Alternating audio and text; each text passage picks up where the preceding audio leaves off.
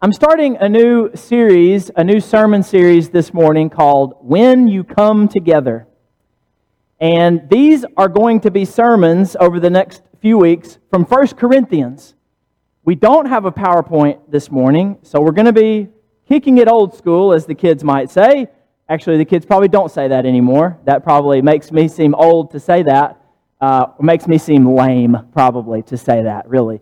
So, since we don't have a PowerPoint, you will need your Bible open in your lap. Or I should say, I strongly recommend that you have your Bible in your lap. It will be helpful and beneficial to you. If you open up God's Word to 1 Corinthians, because we're going to be in several places in this magnificent book. Let me also challenge you, as you're turning there, in the next week, would you sit down and read this book from front to back? I want to challenge you to do that, to sit down and to read all 16 chapters of this marvelous letter of the Apostle Paul, and if you can, do it in one sitting. It's estimated that it will take the average reader about an hour to sit down and to read this letter.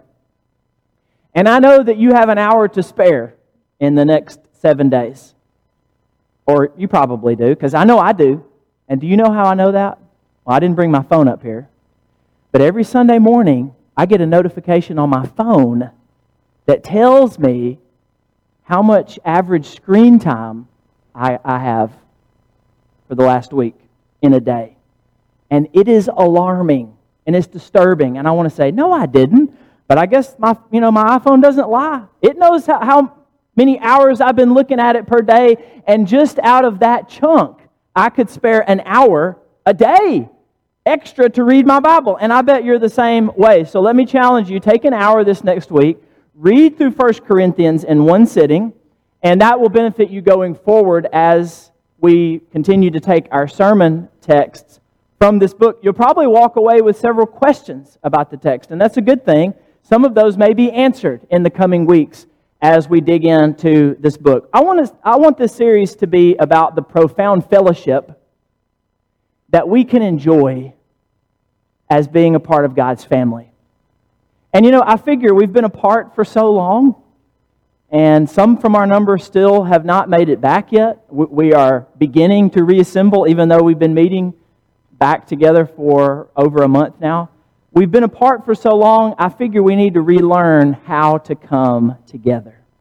And that's what this series is going to be about. When you come together from 1 Corinthians. I hope that you're there with me by now. This letter begins like the others from Paul, that Paul writes, that are preserved for us in the New Testament. You've got the name of the writer, there's Paul, and then there's Sosthenes, who is the co-writer of this letter. And it's interesting, he was the leader of the synagogue in Corinth until he converted to Christianity. We learn about that from Acts chapter 18. So, as in most ancient letters, as in the letters of Paul, you've got the name of the writer, or in this case, the writers, the name of the recipient. It's the church of God that is in Corinth. It is to those sanctified in Christ Jesus, the saints in Corinth.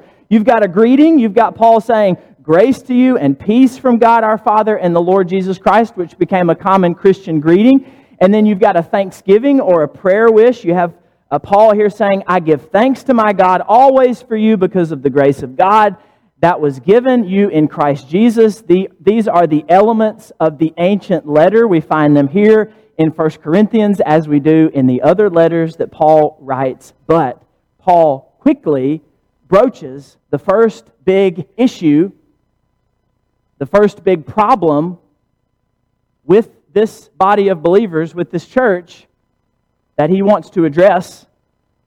It's the first of several that he wants to address in just this one letter. And we find out what that issue is when we read verse 11 of chapter 1. So look there with me, please. Verse 11 of 1 Corinthians 1, Paul says, it has been reported to me by Chloe's people. Who were Chloe's people? This is one of the things that occasions the writing of the letter. Apparently, some people living in Chloe's house, probably Chloe's family members who were Christians in Corinth, had told Paul, listen, we've got some problems going on in our church family that we want you as an apostle, as an inspired writer of Scripture to address. And here's the first one. Paul says, it's been told to me by Chloe's people that there is quarreling among you my brothers and sisters, quarreling, arguing, infighting, division. The Corinthian church had a problem with division. And it's the first problem, it's the first issue that Paul wants to talk with them about. Division. It has plagued the church from the very beginning. And of course, I don't have to tell you that it still does today. Our family went on a road trip yesterday, and we drove the entire length of the state of Alabama, from top to bottom.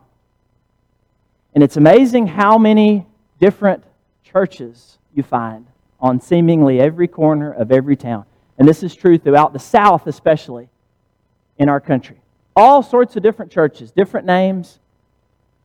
The church is greatly divided. God's people, Christendom, is greatly divided. And there was a time in our nation's history when it was a little easier to know what this group believed or that group believed because we had some pretty standard, large denominations.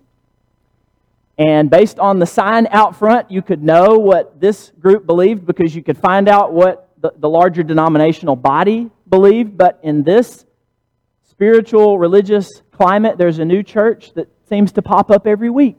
And they might be affiliated with the denomination, but then again, they might not be. And so it's much more difficult today to know what a certain group believes and practices than it ever has been. And it seems like the church or Christendom or, God's people, those who claim Christ, are more divided than ever. And it's not a new problem. Maybe it's been exacerbated. But when we read Corinthians, we're reminded this is an ancient problem. This is a problem that has plagued the church from the very beginning. The Restoration movement, which swept through our country a couple centuries ago, the movement out of which we were born, in a sense, in one way, Churches of Christ, I mean. The Restoration movement emphasized both restoring the early church, both practicing New Testament Christianity, believing what it was that the earliest Christians believed, and practicing Christianity as they practiced it. It emphasized the restoration of the early church, but it also emphasized the unification of all Christians, the calling of Christians out of all groups to come together under the banner of Christ and the gospel. So restoration and unity were the rallying cries of the Restoration movement. And those are worthy goals, and they are goals that we should still be seeking today. And yet, even among churches of Christ, there is division. I spoke a few weeks ago, mentioned that there is division in our churches along racial lines.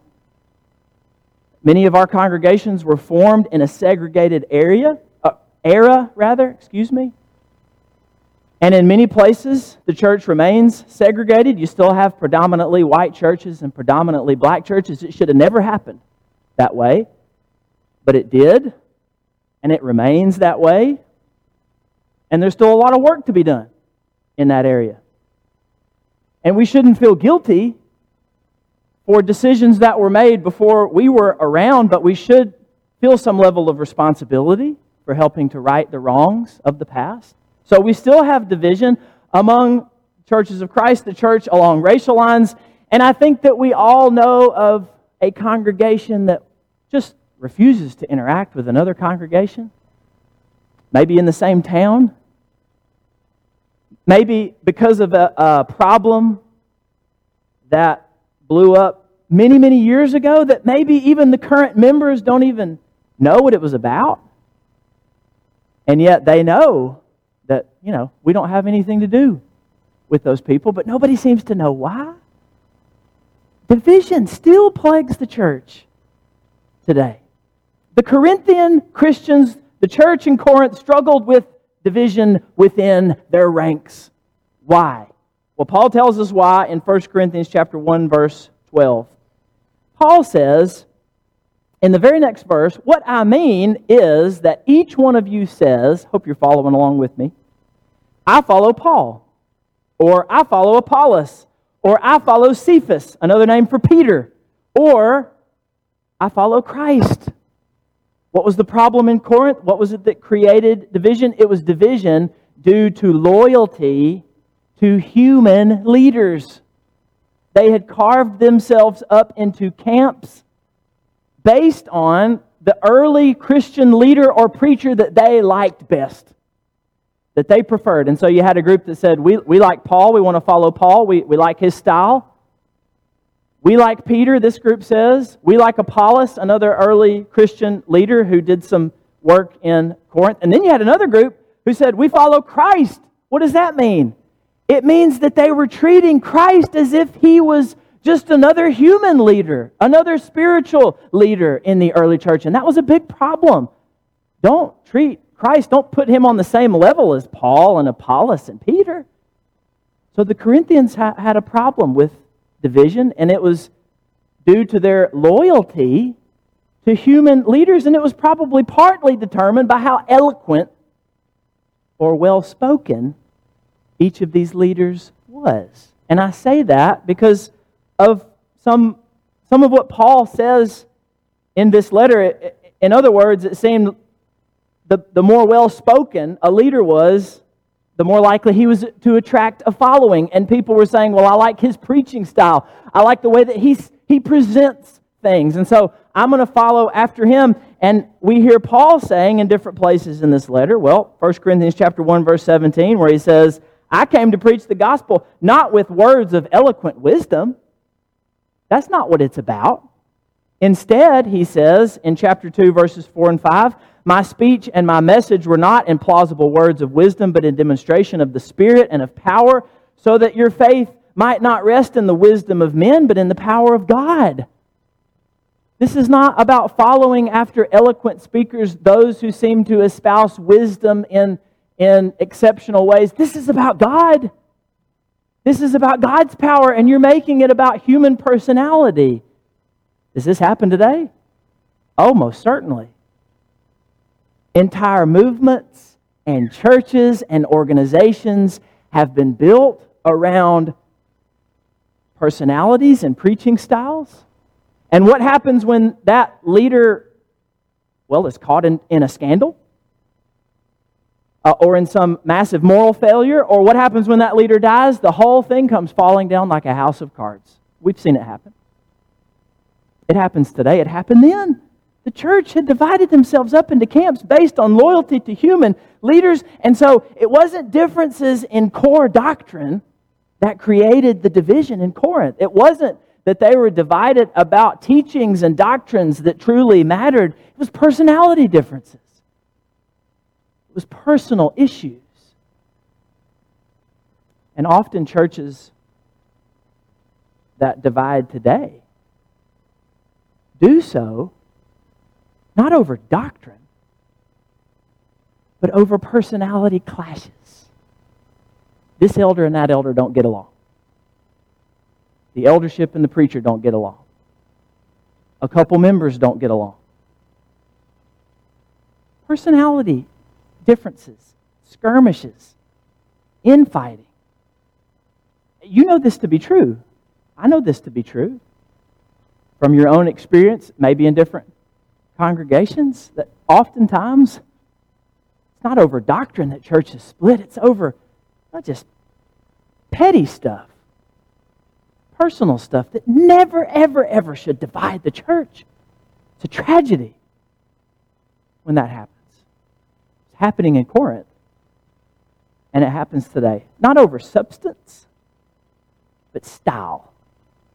And I'm reminded of, well, it was sort of a mantra of the Restoration movement. And it's not from the Bible, but I think that it reflects the teaching of the Bible. And I bet you've heard it before, those of you who are older, but I don't think we talk about it as much now as we did in past generations. Here it is: in matters of faith, unity; in matters of opinion, liberty; in all things, love. I love that. And maybe there's some issues with that statement, and it doesn't give the whole story, but I think that's true. I think we would do well to remember that. In matters of faith, unity, in the stuff that really counts, we've got to be together. We've got to be of one mind. But in matters of opinion, liberty. We don't bind matters of opinion on others' shoulders, and we certainly don't divide over it. And in all things, love. Paul says Christians who have a penchant for division, Christians who are eager to create division, who stir the pot, well, he says that's a sign it reveals spiritual immaturity. In chapter 3, verses 1 through 4 of 1 Corinthians, Paul says, brothers and sisters, I couldn't address you as spiritual people, but as people of the flesh, as infants in Christ. I couldn't even speak to you as the spiritual people that you have been called to be, guided by the Spirit of God. You are still acting like you are controlled by the flesh. And so I couldn't address you as grown-up Christians just because you're still acting like babies. Babies. He says, I fed you with milk, not solid food. You weren't ready for the solid food, and you're still not ready, he says. Man, it's pretty harsh, Paul. You're still not ready. Why? Verse 3, because you are still of the flesh, while there is jealousy and strife, and we could go on quarreling and infighting and arguments and division. Are you not of the flesh and behaving only in a human way? For when one says, I follow Paul, and another says, I follow Apollos, and another says, I follow Peter, aren't you just being merely human? It says it reveals your spiritual immaturity, your proclivity to divide. So Paul says to them, and he says to us, in verse 10, watch this. I appeal to you, brothers, I urge you, brothers and sisters, by the name of our Lord Jesus Christ, that you all agree, and that there be no divisions among you, but that you be united in the same mind and the same judgment. Paul, we have to all agree on everything? Well, I don't think Paul is talking about matters of opinion with which we should demonstrate and show liberty. I think he's talking about the stuff that really matters. Important, core, doctrinal convictions on those matters we ought to agree. Paul says, I want you to agree. I don't want there to be any division. I want you to be united in your purpose. I want you to be of the same mind and the same judgment and the same heart. Unity was important to Paul. Unity in the church is important in the New Testament. So important is unity in the church that Paul spends the first, not 1, not 2, not 3, the first 4 chapters talking about unity.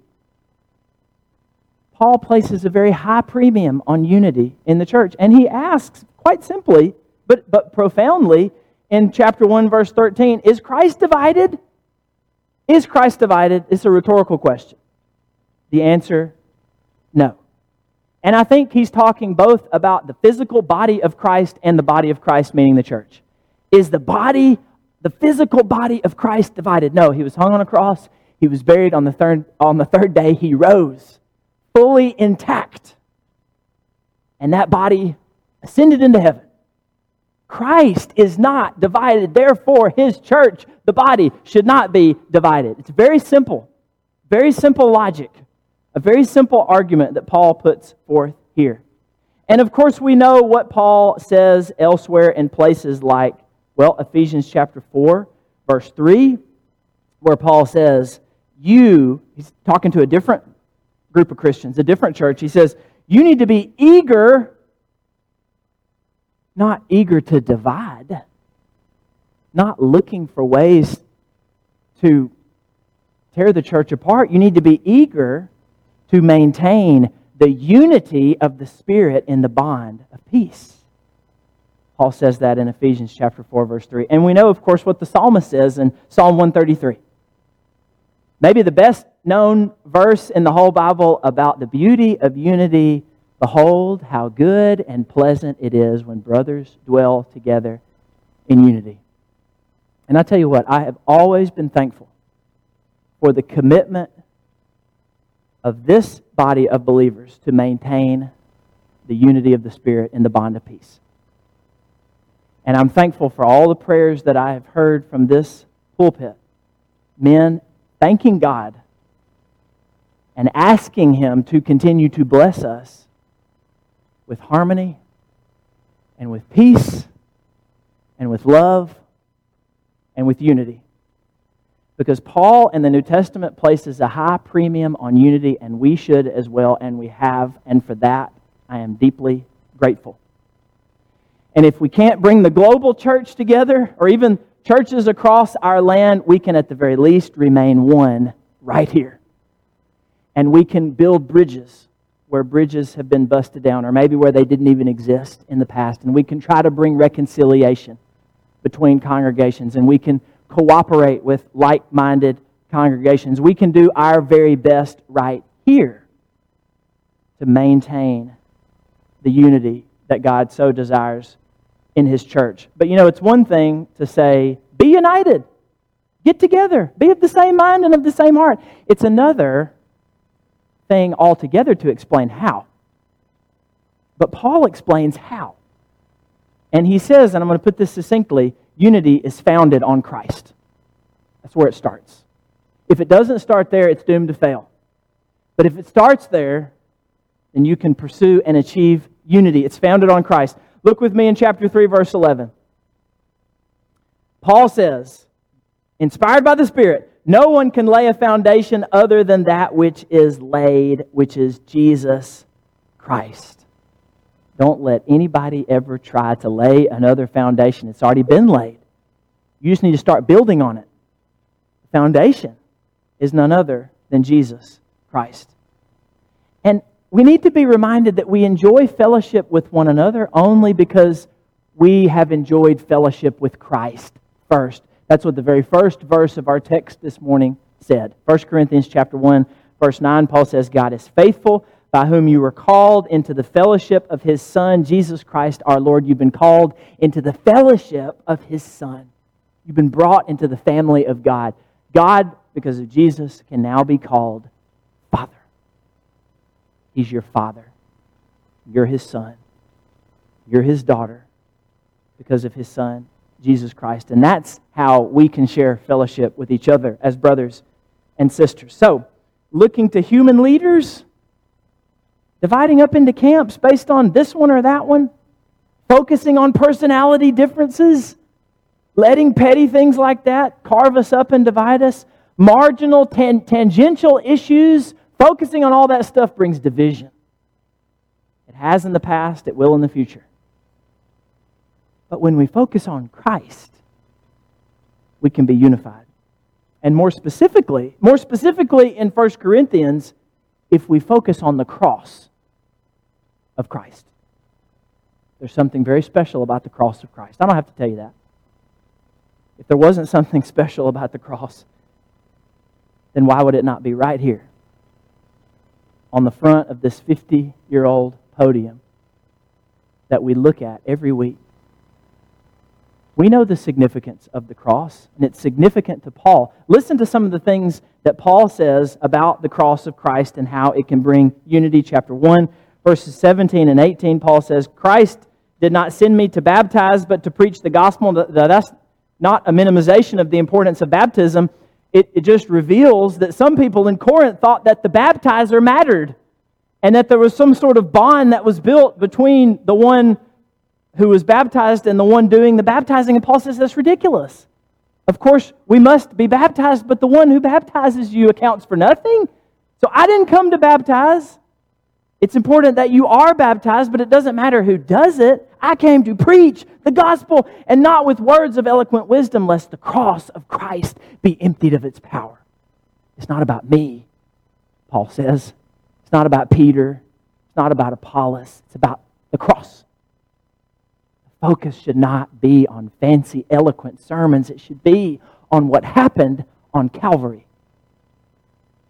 And he says a little bit later in chapter 1, verses 22 and 23, Jews demand signs, Greeks seek wisdom, but we preach Christ crucified, a stumbling block to Jews and folly to Gentiles.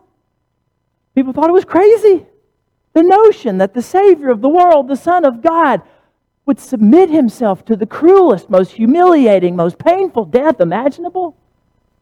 Jews thought it was ridiculous, foolish. So did Gentiles. But Paul says, for believers, it is the power, the subversive power of God. The cross. The cross of Christ. And listen to what he says in chapter 2, verses 1 and 2. He says, when I came to you, brothers, I didn't come proclaiming to you the testimony of God with lofty speech or wisdom. You see a pattern here? Paul says it's not about eloquence. It's not about lofty speech. It's not about human wisdom. It's not about fancy sermons. I didn't come with all that stuff. I just came with the simple message of Christ. Verse 2, I decided to know nothing among you except Jesus Christ and Him crucified. Nothing except Jesus Christ and Him crucified. Now that doesn't mean that's the only thing he talked about. We know he talks about a lot of other stuff, as we're going to see as this series plays out, as we go further into 1 Corinthians. And that's not the only thing that we talk about. And whether or not you believe in the cross is not the only limit to fellowship. We find out in chapter 5 that Paul says, you need to put this person out of the church because of something that they had done, in hopes that they would repent and return. So it's not that Paul only ever talked about the cross. What this means is it's central to everything else that we talk about. The cross is at the core of everything else that we declare as Christians. It all begins at the cross. Our minds and our hearts should never be far from what happened at Calvary. There's a great word, and I don't know that it's familiar to many of us, but the word is cruciform. I like this word because in a word it says that what happened at the cross should shape us as people, as believers. It should shape our thoughts and our hearts and our actions and our lives. We are cross-shaped people, cruciform. We ought to be people who are thoroughly shaped by our selfless, sacrificial Savior who is willing to lay down His life, not just for His friends, but also for His enemies. So, the world needs to see a united church, especially the world we're living in right now. The world needs to see a people who love each other despite some minor differences. The world needs to see a people who are willing to forgive each other. The world needs to see a people who are humble enough to repent when we sin. The world needs to see a church that is united, that is of the same mind and heart and judgment, has the same goals. A church whose eyes are fixed not on the power and wisdom of this age, but on the cross. On the cross. I love this quote from Everett Ferguson, who for many years was a Bible professor at Abilene Christian. He writes this in a book called The Church of Christ. He says, why is there a church in the first place? Because believers found one another at the foot of the cross. This is not something we've manufactured on our own. God has brought us together at the foot of the cross of His Son, Jesus Christ. He goes on to say Christians are not together because they first liked each other and chose to be together, like some fraternity or sorority or social club or civic group. We are together in Christ. So I say to you as we close, the words of a song that remind us what we need to focus on in this world.